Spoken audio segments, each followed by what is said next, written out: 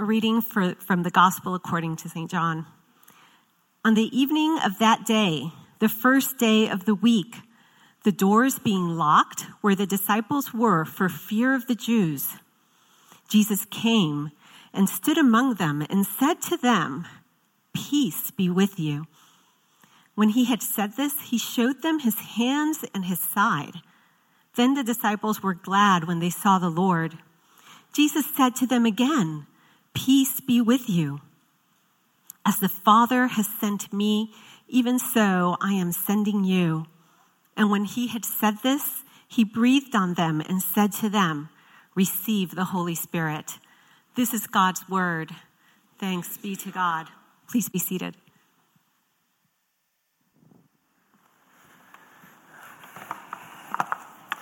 Well, good morning. My name is Damien. I'm the senior pastor, and I want to welcome you all. As Ben mentioned, we are in a series in the month of July. It'll actually extend into August, where we're looking at our vision and our mission, but we're really focusing on our mission. And if you look at the handout here, the worship guide, on the front at the top, we put the mission and vision together into a single statement. And I'll read it in a second, but the reason I point that out is we're trying to do a couple of things. One, we want to right up front tell you what we're about here at New City. The other reason is that we want you to see how we think our vision and mission go together. And so our vision is, as Ben has mentioned at least once, maybe twice, to see our communities flourish through the gospel of Jesus Christ. But how will we move toward that? And we think the only way for our communities, that is, everywhere we live, learn, work, and play, the only way that those places will see transformation is by churches, not just us, but us included, sending disciples, whole life disciples, into those places to be instruments of God's kingdom, to be instruments of God's peace coming into the world, inaugurated in Jesus Christ. And so that's what we've been focusing on, whole life discipleship for our callings. Now, I want to put an image up on the screen, and this image is the way that we describe or define a whole life disciple. Okay, because if you're trying to make something, you need to know what you're aiming at. So there are two ways to look at this image behind me. One is as a target. This is what we're aiming at. If we want to make whole life disciples, we want to make disciples who, responding to the love of God in Christ, increasingly pursue communion with God, community with one another, and co-mission for the world. But another way to look at this target that we're aiming at is to look at it like a wheel. So if your car is going to move, if your bicycle is going to move, anything with a wheel, if it's going to move, there has to be a hub at the center that's going to turn that whole wheel, right? That's where the power comes from. And so for us, at the very center, communion with God is our very life source. It is the hub that will move us forward in our mission and vision. And that's primarily going to happen through word and prayer in all of its various ways. But like a wheel, like a bicycle wheel, there are spokes that must connect the hub to the tire where the rubber meets the road, right? And we talked about that last week. We talked about community not just being a means to an end, but it's actually part of God's mission. God creating a community, a people of love that love each other and love their neighbors. That is a very part of his mission. And those spokes going forward, connected to that power source, moves us forward in what we call co-mission. That's like the tire where the rubber meets the road. And you'll notice we put co-mission because we want to really emphasize the withness of mission. There is a great commission without the dash, and that denotes authority, right? Jesus says, "All authority on heaven and earth has been given to me. Go therefore and make disciples of all nations." That denotes authority. What we're really trying to get at is the withness. So co-mission is to emphasize that we are sent on mission with God. And that's actually what we're going to talk about today from our passage in John 20:21. And if you've been with us, we've been in John every week. We've been walking with Jesus from his final discourse to now after his resurrection. And so if we look at this passage, which we will in a moment, we're going to see the way we describe co-mission. And co-mission is mission with God for the world. So the way I want to walk through this today is I just want to highlight first the word mission and show it to you in the passage.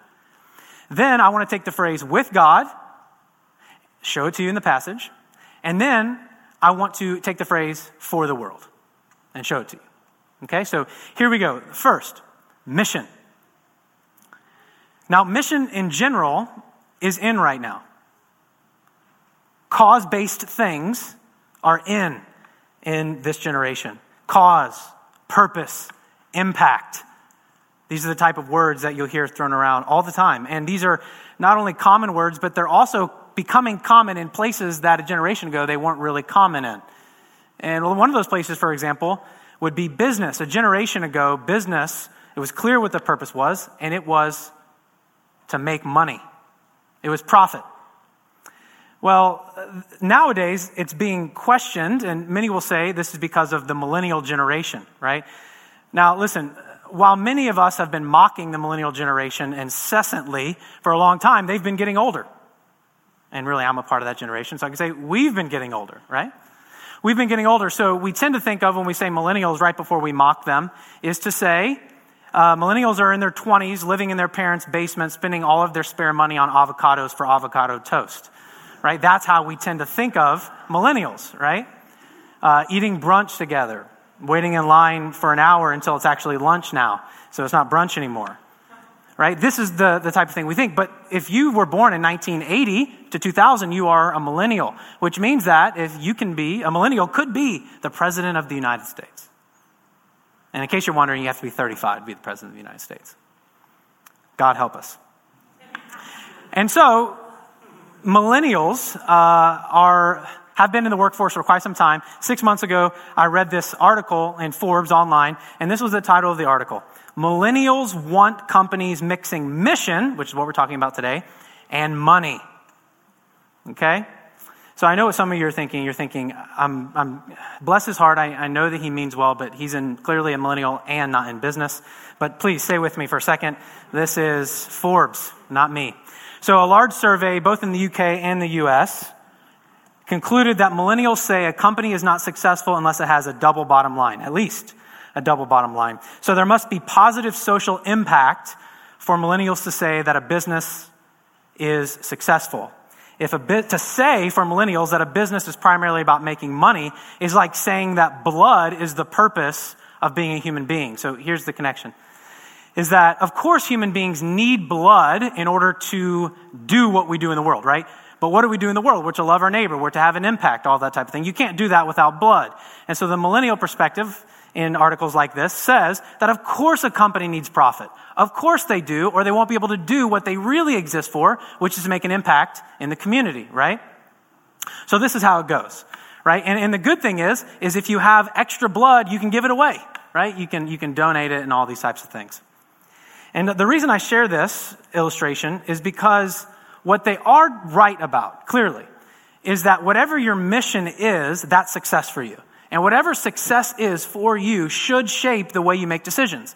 It should shape the way that you create policy. Or for us, whatever our mission is in life, it should absolutely shape the decisions we make and how we live. And so mission is central to our lives, whether we want to talk about it or not. Mission is core. It's also core to the Bible, and it's core in this passage. If you look in verse 21, Jesus said to them, again, peace be with you. As the Father has sent me, even so I am sending you. This word sent, I want you to focus on that. There's a connection between the word sent and the word mission. Of course, there's a conceptual connection. But the word mission comes from the Latin word missio, which means sent. So at the very heart of mission is sentness, and the very heart of sentness is a goal, right? A goal is something you will sacrifice for. You'll sacrifice resources. You'll sacrifice comfort and safety to achieve this thing. And it's something that's more valuable then to that person or to that institution. Mission is willing to be sacrificed for. And so anything that you're willing to sacrifice your comfort, your safety, and your resources to achieve, that is a mission of yours. It could be something as crazy, as insane as wanting to run a marathon, right? If you run a marathon, you will sacrifice all three of these things. You know, you're going to sacrifice your time to train. And you might even read books about how to run. And you're going to sacrifice comfort by being willing to run in rain or shine, heat or humidity. You'll sacrifice sleep because you'll get up early so you can get your miles in. You may even hire a coach and spend your resources on a running coach. But you will sacrifice safety as well, as you risk injury running way more than the human body was designed to run. The first guy died. I don't know if you know that. It's insane, right? So maybe it's running a marathon. It could be anything. Whatever you sacrifice your resources, your comfort, and your security for, that is a mission to you, and that's where you're aimed. And we see that in the Gospel of John, Jesus was all about mission.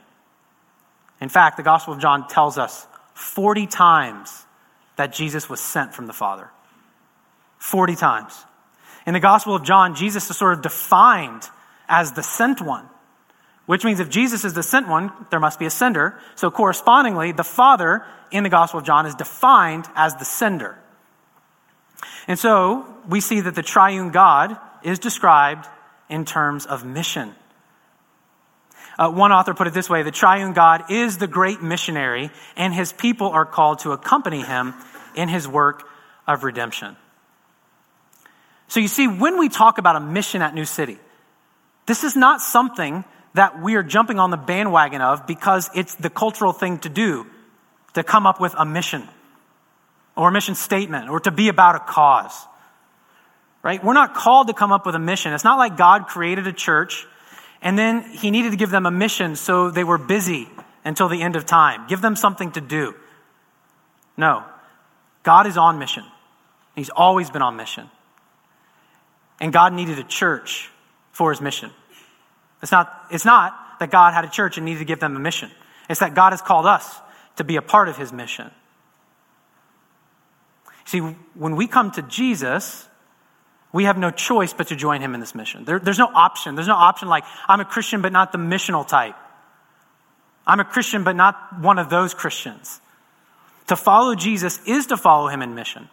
And now, depending on your background, this could be good news or this could be bad news, right? Because some traditions have so narrowed mission to one or two things that you're thinking to yourself, well, then really I can only be on mission like 5% of my life, right? Every time I proclaim the gospel or I'm reading my Bible with someone else. I don't know. I'm not trying to mock traditions. I'm just saying that this exists, and I talk to people who we think that the role of the church then is to create programs for us to spend some of our spare time in the mission of God. When in fact, the role of this community, the role of the church, is to equip you to be on mission every second of your life. Everywhere you go. That's what it means to be on mission. Mission is comprehensive. It includes your whole life, and it includes the entire cosmos. And what this means is that it's not a moment, a thought, or a decision that you and I make that is irrelevant to the mission of God. Think about that. There's not a moment or a thought or a decision that is irrelevant to the mission of God. A mission is like a GPS destination, right? A GPS is useless until you put a destination in it. Then the thing comes to life, right? So you plug in the destination, and then every turn matters, doesn't it? Every single turn. And you may take a wrong turn, and what's it going to do? Recalculating. Why? Because the mission, the destination, never changed. Even if you feel right now that your life is aimless, even if you're in a season of confusion, and you think, I don't have a mission. Like, I don't know what my life is about. I would tell you that what you're experiencing is something like that rerouting feeling. There still is a destination plugged in. You may not know exactly what is next, but you do know what your mission is. The problem is that for some of us, that destination that we have plugged in is wrong. The destination that we have plugged in might be comfort. I make every decision in my life to stay comfortable. Or it may be power. It may be authenticity. It may be fun or justice or approval and so on. So in other words, some really good things. There's nothing wrong with anything I said, even power. There's nothing wrong with anything that I said there. But when it is your final destination, that's when things go haywire. So really, when we talk about mission and being on mission or not being on mission, we're not saying, let me say it positively. What we're saying is that it's not that we're complacent in mission, but we may be misplaced in mission. And so my question is, what you are doing in your life right now, is it caught up in the mission of God? Or is it eclipsing the mission of God? Is the destination that you have plugged into this GPS mainly about the mission of God and everything else falls underneath that? Or is it about your own comfort, approval, power, and things that I read? You see, that's the very first thing we have to talk about. We have to talk about the fact that mission is core, it's not optional, and we go with Jesus as we go on mission. That's what the Bible teaches us. The second thing that we go to in this phrase is mission with God.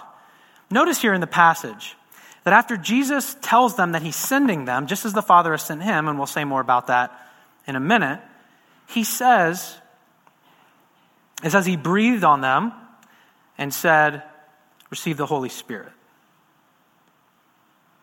Now, it's best to understand this as a foretaste of what would happen when the Holy Spirit was given at Pentecost in chapter 2.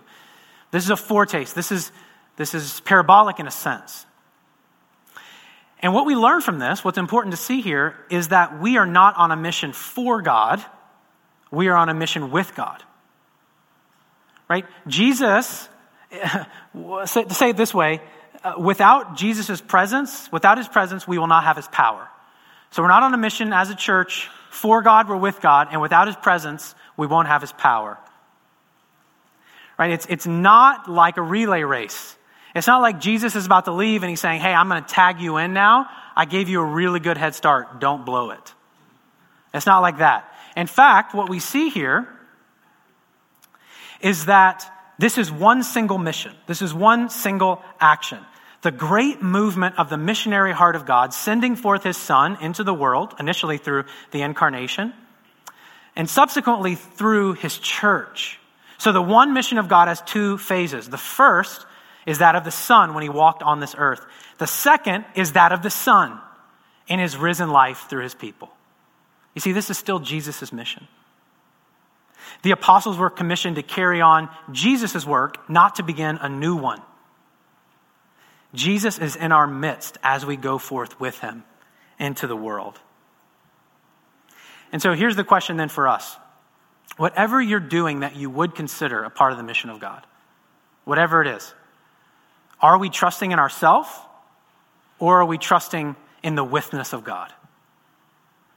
Right? One of the worst things that could happen at New City is if we had merely a really good plan. If we had merely a really good strategy. If we merely had smart people working together to discover the needs of our communities and go pursue them. All that's good to a point. But if we're not going out with God, knowing that the power of the presence of God comes from the presence of God, knowing that we're not charged with coming up with our own mission and then going to execute, but we are actually being led out in mission by Jesus himself. So that's why we say mission is at the core of a disciple's life with God. So what are those areas in your life where you're trusting in yourself?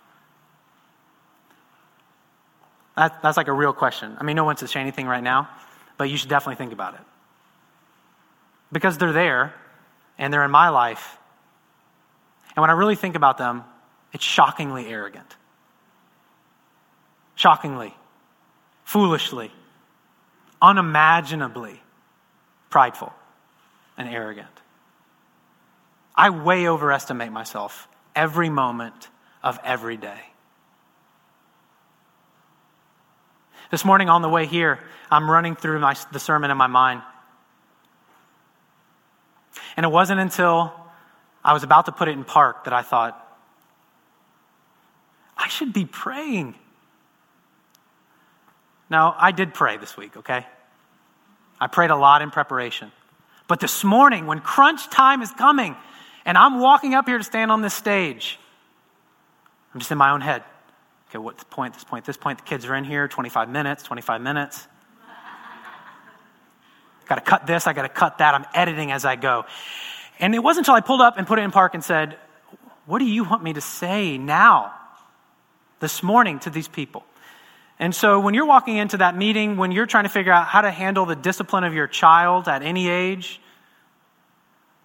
pause and say, God, this is part of your comprehensive mission, and I cannot succeed without your presence, because in your presence is your power, and you promised me these things. And so when we say co-mission, we mean mission comprehensively, unequivocally, fundamentally.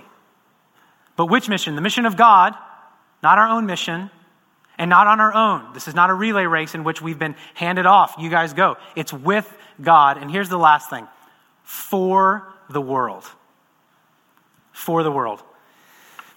Right? As Jesus is defined by mission, we saw in John, the mission of who? The mission the Father gave him. So the church is defined by its mission to the world, because we've been sent into the world. Jesus prays that in John 17. This is John 20. You can go back and read this great high priestly prayer, as it's called, in John 17. So the church is defined by its mission to the world. Right? So for the world, through how? We say, through witness and work. It's right there on the screen underneath co-mission. Primarily through witness and work. I just want to talk about these two things as we move toward the close. Witness. When we think of witness, do you primarily think of what you say? That's certainly a part of it. But you know, especially in the Gospel of Luke and other places in the New Testament, witnessing is not just something we do, it's actually something that we are. It's an identity. It's both. We are witnesses who witness through our life and through proclamation. But when we witness, what are we witnessing to? Well, when we read the Gospel of John, when we read the Gospels, we witness to the kingdom of God. And the kingdom has a king. And what we're witnessing to is we're proclaiming that Jesus is king. And when we proclaim this good news, we're proclaiming a gospel of Jesus as Lord. And if Jesus is Lord, he's Lord of everything. Do you see how this all fits together? You see why the mission of God is comprehensive? Is because the lordship of Christ is comprehensive. Every molecule in the entire universe will be reconciled to its original purpose and design. That's what Colossians 1 says. Everything, all things are reconciled to the blood of the cross. So when we proclaim Jesus, we can't proclaim a gospel of sin management, because if we do, that's not the gospel of lordship. Because if Jesus is Lord, he's Lord of all. So we proclaim the gospel of whole life discipleship. It's actually worse than Jesus wanting you to give up your bad habits. He actually wants your entire life. So we should just start there. Don't ease into that. And don't ease into it in your discipleship either, or in my discipleship. You know, I was with a friend yesterday, and we were at his house, and we were talking about lots of things, and one of the things we talked about was this brand new awesome sermon illustration he gave me. And he talked about there are these bushes at his house, and like many of our shrubbery in our houses, there are these weeds that grow in it. And he spent a lot of time, almost like a long time, hours and hours, pulling these things down. And you know what happens 2 weeks later? They come back. And so he's curious as to, like, how do I actually get rid of these things? And so someone's at his house who knows more than he does about it. And he says, let me show you. And they get on their hands and knees, and he digs it up, and he says, that thing right there, you got to get rid of those. But the thing is you can't just pull it out. It takes more than simply pulling this one thing out. And he lays out this whole plan, this invasive plan where you need a backhoe with a certain instrument to get this thing out. And then you might not have this weed come back. But you know, there's something else on the other side of this, is that you could also go about it another way. You could just trim the shrubs regularly and you'll never, ever know. And some of us spend our life like that, don't we? We spend our life as disciples of sin management, where we just sort of keep it trimmed, keep it cool on the outside. And I look at you and I think, man, that person's godly. but we never deal with the root. We never get to the core, and we hide, and we move back, and we pull back. So when we proclaim something, do not, with me, please, with me, to one another or to the world, proclaim a gospel of sin management. Jesus goes to the core, and he does invasive work. Jesus is Lord of all, and he's saving all, and he's saving all of us. And it will take a lifetime to understand exactly what that means, one step at a time, from one degree of glory to another. So the Christian then proclaims not sin management, but that Jesus is the risen Lord of all things. And so we acknowledge now as our identity as witnesses that we are apprenticing him in our whole life. Right? Dallas Willard has this great thing. He's not about what would Jesus do. He thinks that's, we really don't know. But what he does say is that what would Jesus do if he were me? That's a different question. Because you do know you. What would it look like for me to apprentice Jesus? That's all following Jesus is apprenticing him, taking one step at a time after him. What would it look like for us to apprentice Jesus in every area of our life? That's the identity of witness. And the last thing here is work. And I won't go into all of this because I could talk about this for too long. Work is, bottom line, the primary way you love your neighbor.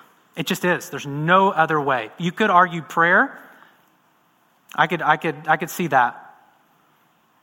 But I'm still going to argue work is the primary way you love your neighbor. You don't have to get paid for this work, right? It could be parenting. It could be serving your neighbor by volunteering, by going over and helping them move when they pull up, like we had neighbors pull up across the street recently and move in to our neighborhood.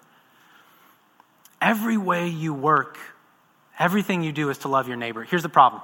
The reason we fail to love our neighbor in our work is because oftentimes we make our work about us. Even if it's parenting becomes about us, not our children. Right? It's like, well, these kids better behave because that's going to look good on me or bad on me.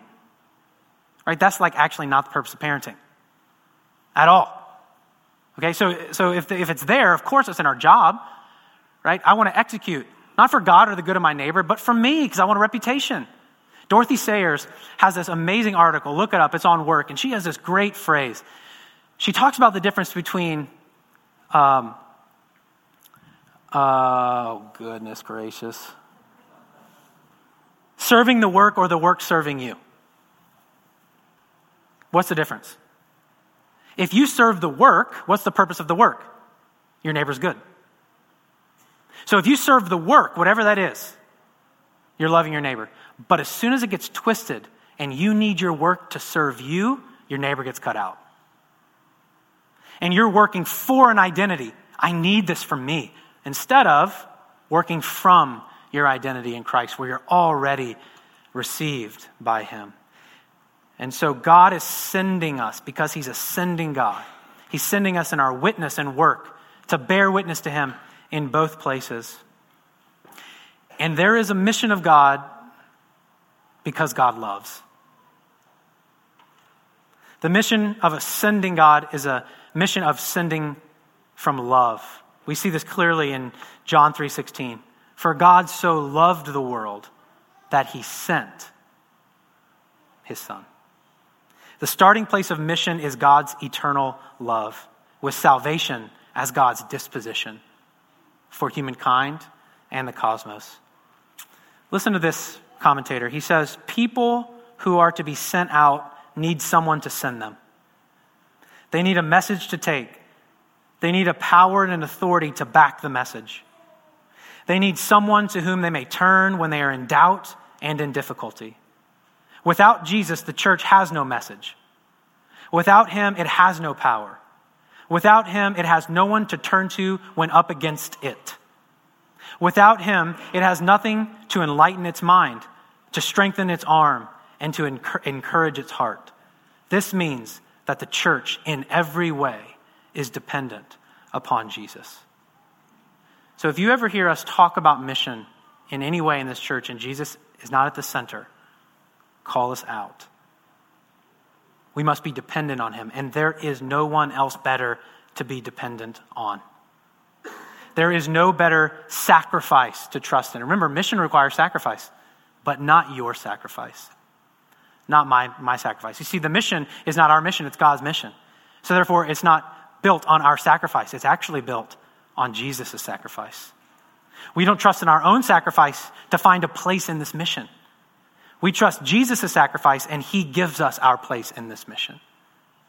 So if you walk out of here beating yourself up for not being on mission, not having the right destination in your GPS, know this: he won't be impressed by your sacrifice. Don't trust in your own sacrifice. Don't go back to the drawing board to figure out how you can sacrifice more. Not first, not centrally. Turn your eyes, turn your affection, trust in his sacrifice. And it's there that you'll find freedom and a place in this mission. Everywhere he sends you. Let's pray. Father, we ask that you would continue to teach us what it means to follow you. Continue to teach us what it means to be your apprentices in our whole life. Tomorrow morning at this time, we will both go out as witnesses and bear witness through proclamation and our work, wherever we are. Help us serve, but help us not need the work to serve us. We want to serve you in our work because you served us in your finished work, Jesus. And it's in your name we pray. Amen.